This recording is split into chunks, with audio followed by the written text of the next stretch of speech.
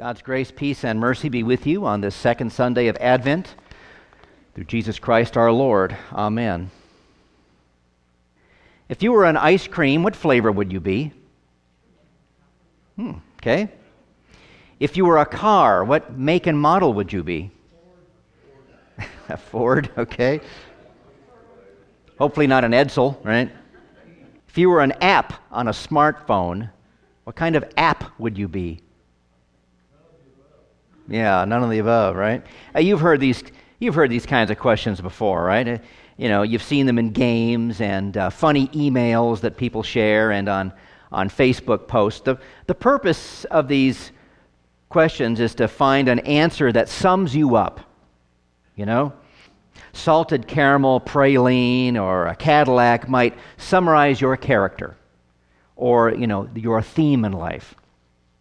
For myself, I can say if I were an ice cream, even though my favorite is Rocky Road, I wouldn't be that because my life's been pretty even.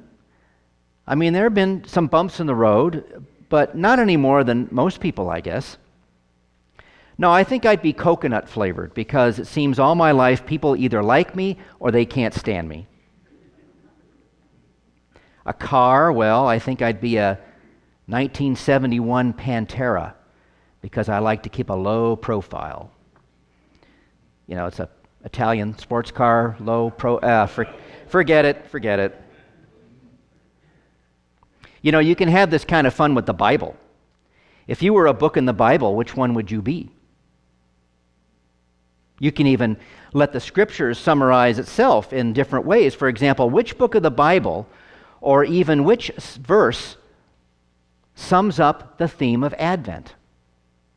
Sounds like a question only a scholar could come up with or an answer, right? But haven't you ever read the Bible and come across chapters or verses and you think, man, this little bit that I just read, that's what Easter is all about, or baptism, or Jesus' mission on earth. This happened to me this week while preparing for today, and I asked myself, if Advent were a scripture verse, which one would it be? Isaiah 40, 1 through 11. And when I began to dig into this and see if I was right, those who have commented on Isaiah through the years, people much smarter than me, verified this for me. They said this text summarizes the message this entire season of the church year.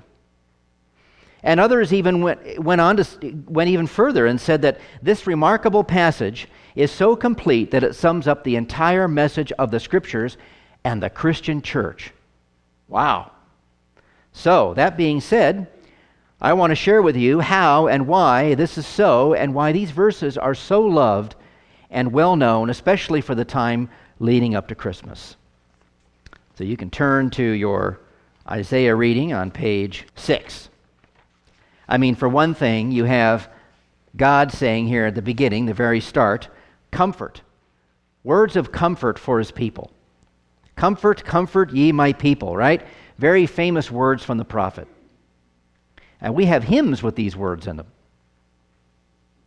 Then you have a voice crying in the desert. This is well known too. Why me, Lord? The prophet cries, and what do you want me to say? Sounds kind of like Moses, doesn't it?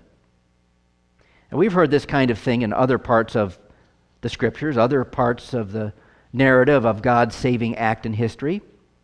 But looking at the wider picture here, we see Isaiah as God's messenger, called and commissioned by God. And this prophet knows the people he's speaking to. He's not an outsider of Israel coming in to say these things to strangers. He's one of them. These people are now long gone, right? But those who trusted in the Lord and the promised Messiah are in heaven now. And we too, like them in their time, are sinful human beings living in a sinful world. Sin still infects everything and everyone. All flesh is grass. The flower fades when the breath of the Lord blows on it. Surely the people are grass.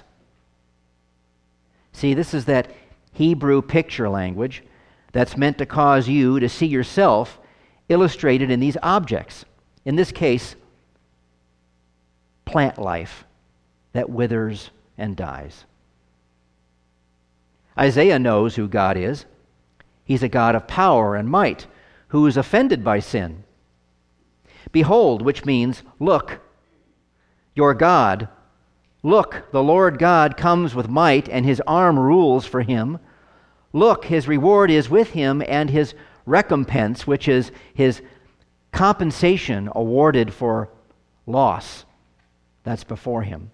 This is the God of law who expects perfect obedience from us, but also knows our condition as fallen human beings. And Isaiah also knows that this God, the creator of the ends of the earth and the heavens and all that's in it, will tend his flock like a shepherd. He'll gather the lambs in his arms and carry them up close to his chest, like a father or mother does with their children. This God, our God, forgives sin and builds people up. Comfort, comfort my people, says your God. Isn't this why the baby in Bethlehem came? Isn't this what he came to do for us? Bring us comfort? Comfort in the midst of our sinful, afflicted lives, and give us hope for forgiveness and salvation? You bet it is. I mean, we don't have children for the purpose of them providing comfort for us. A baby raises your anxiety level because of the amount of need and care that they require. They may be soothing when they're in a good mood, but for the most part, we provide the soothing and the comfort for them. The infant Jesus is radically different. We don't tend to him. His mother did that for a short time. Now, he doesn't require anything from us. He's all here for us to give us comfort with his sinless perfectness on our behalf, because we could not be perfect and sinless. We cannot be sinless and perfect without his atoning sacrifice later on in his life. And now this God, our God, the one who comes to earth from heaven above, puts his church, his people, that's you and me and all our brothers and sisters in Christ, into action. In the desert of this world of sin, prepare the way of the Lord. Make straight a highway for our God. I love that passage because, well, I like the desert. You may not like it, but you're familiar with it even if you've never been to a desert. You know the mountains and hills are not like the smooth rolling coast range out here. They're jagged with huge rocks sticking out. Everywhere impassable, unclimbable. You get the picture from Isaiah that God levels these mountains and hills and fills in the valleys. He makes everything even and smooth. He even straightens out the roads. In other words, his word will pass through the land without obstruction. It'll just flow evenly over all the land. If this passage, this promise, were an ice cream, it would not be Rocky Road. It would be French vanilla. Yeah, smooth and silky. And we respond to God's preparing the way in the wilderness. We wait in eager anticipation for the day when Jesus returns again. Not as a baby this second time, but as he left it when he said goodbye to his friends and told them to be diligent and at peace with each other, to love one another. We respond to that challenge because the Christ, whom John the Baptist proclaims in Mark, has baptized us with the Holy Spirit, and he puts us into action. This is why I'm saying this reading today sums up Advent. Comfort. Comfort announces the whole theme of it. I know this time of year can sometimes be the hardest or the worst time in your lives, and not because of superficial things like fighting traffic to shop for gifts or dealing with company, but deeper things like painful memories associated with trauma or loss.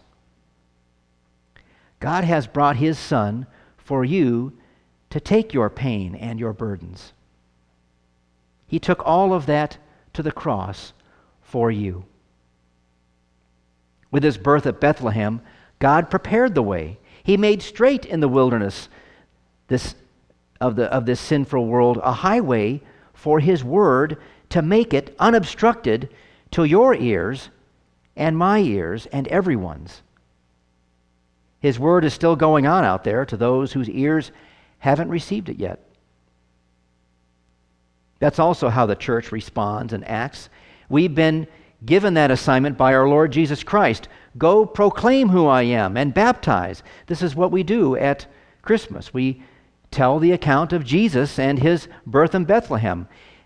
Nativity scenes all over are a snapshot of this, a witness to the story. The glory of the Lord was revealed in the army of singing angels. The star, the stable, Mary's pregnancy, the birth, all of that. Notice the Christmas narrative has stood under assault through all ages and cultures, not just postmodern America.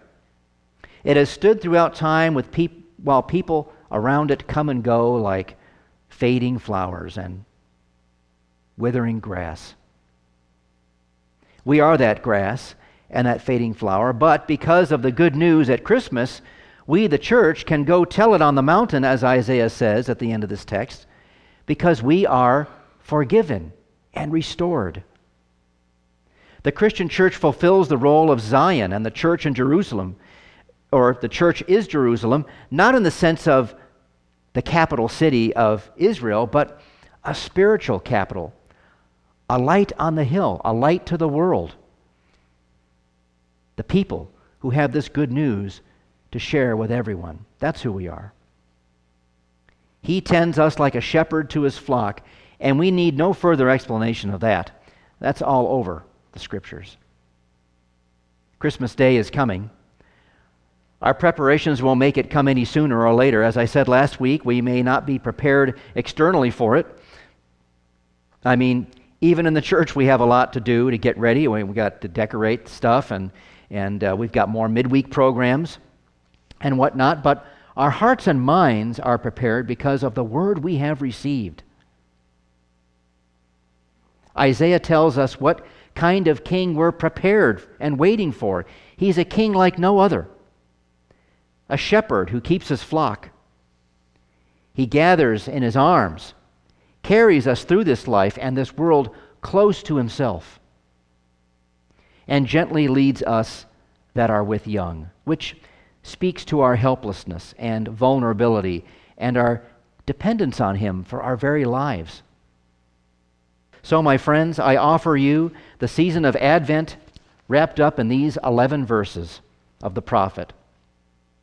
Look, your God, your King, your good shepherd, and His tender words to you, this and every Advent are, take comfort. Take comfort. Amen.